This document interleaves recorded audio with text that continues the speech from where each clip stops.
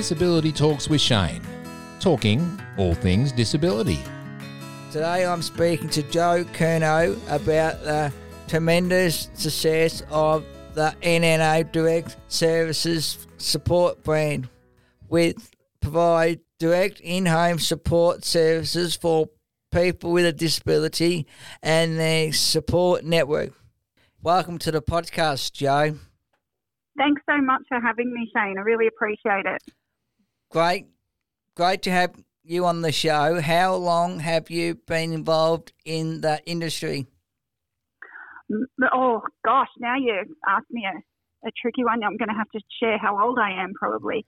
I have been around for about 25 years. So I started out when I was 21 as a disability support worker, brand new to the industry, had never worked in it before and found my way in a position and have worked ever since then. Can you tell us about NNA and the services you provide?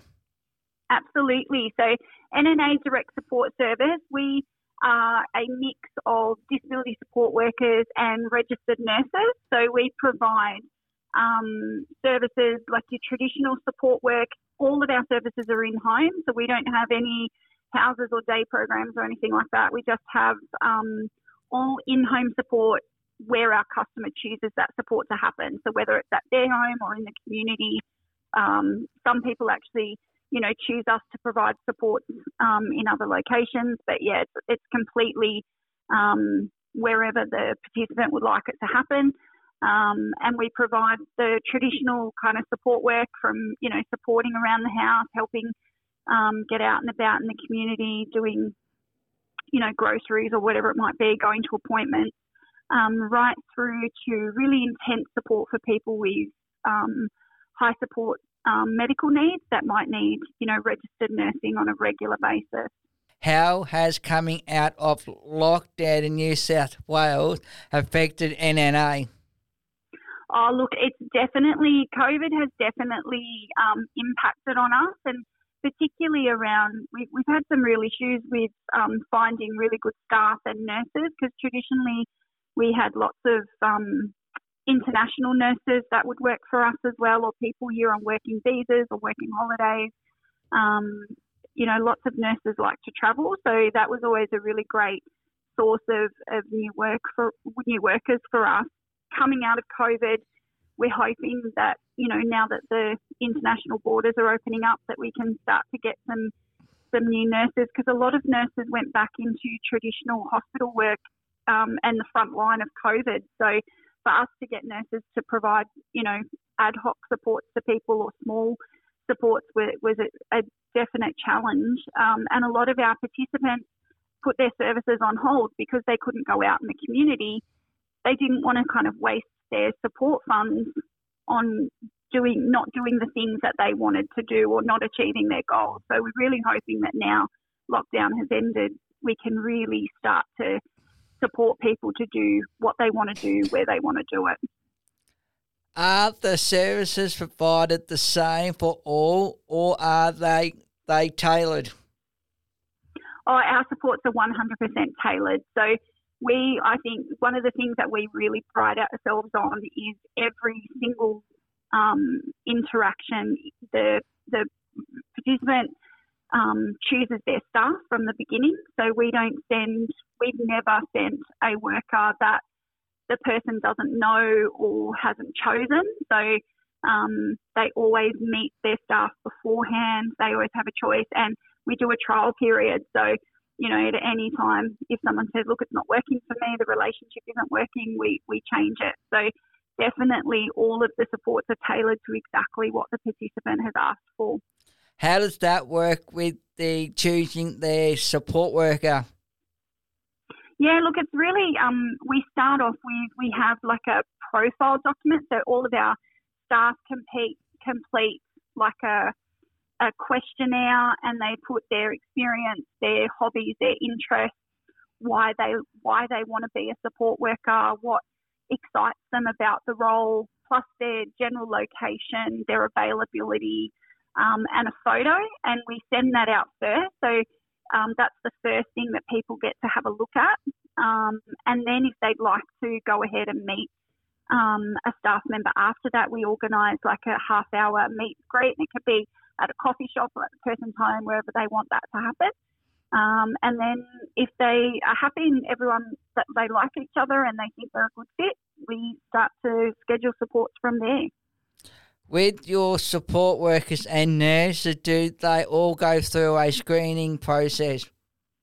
Yeah, absolutely. So all of our workers complete the NDIS worker screening check, but we also additionally do a working with children check, even if they're not working with children, because sometimes our participants have children in their homes, or, you know, they might have other, or we do support children, so we make sure that everyone has that as standard. All of our workers also go through a full recruitment process of interview, reference checking. They have to have 2 recent referees that were supervisors, so it can't be peers or family or something like that. It has to be someone that they've worked with or a trusted community member. And we also make sure all of our staff do, there's a standard 10 modules of training that all of our staff and all of our support workers and nurses do as standard before they go and work with anybody. NNA is Sydney-based, but do you service other parts of the country? We do. So we have supports in Queensland, New South Wales, Victoria, and most recently South Australia. So we're just starting to build a bit of a footprint in South Australia now. And in Victoria, we're in metropolitan Melbourne and also in Mildura. So we have quite a large amount of people we support in Mildura. Do you want to give the Melbourne location a bit of a plug?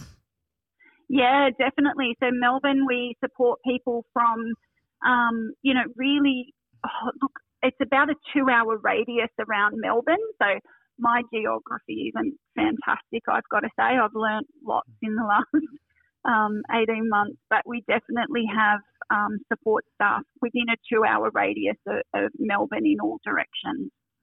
That's good. At least people will know about that if they're in Victoria. Yeah, absolutely. Yeah, and Mildura as well. And in Queensland, we all over Queensland, from Cairns, Townsville, Brisbane, Gold Coast, northern New South Wales. So we've got quite a big footprint, really. How do listeners find you if they would like to contact? Yep, so we're on Facebook, Instagram and LinkedIn, so NNA Direct Support Services, but we also have a web page. So if they actually look for Network Nursing Agency, that's the main web page, which is our just our standard nursing business that supports hospitals and other nursing homes and other private patients. But we have a dedicated page on the NNA website called NNA at Home. They would be able to find us there, or they could also call us if they wanted to. So our 1300 number, we've got 1300 346 052. Finally, Jo, what put the smile on your dial? Oh, look, so many things. I'm a fairly happy person, but I think just actually at the moment it's being out of lockdown. It's so exciting to actually start to see family and friends again and start to just go to normal things and do normal things and not be stuck at home. I think we went to the office for the first time in 17 weeks and it was so nice to see the team face to face and get out and be able to actually visit people and places. That's what's putting a smile on my dial these days. That'd be good. How about you, Shane? What's your favourite thing at the moment? Doing my podcasting. Yeah, fantastic. How long have you been doing it for? About 12 weeks.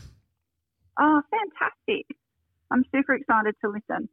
Thanks for your time today, Jo. Thank you so much for having me. I've really enjoyed chatting to you today.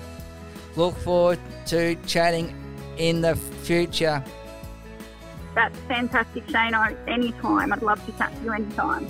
Isn't it great hearing another wonderful story like Joe's? This has been Disability Talk with Shane. Ciao for now. That was another episode of Disability Talk with Shane.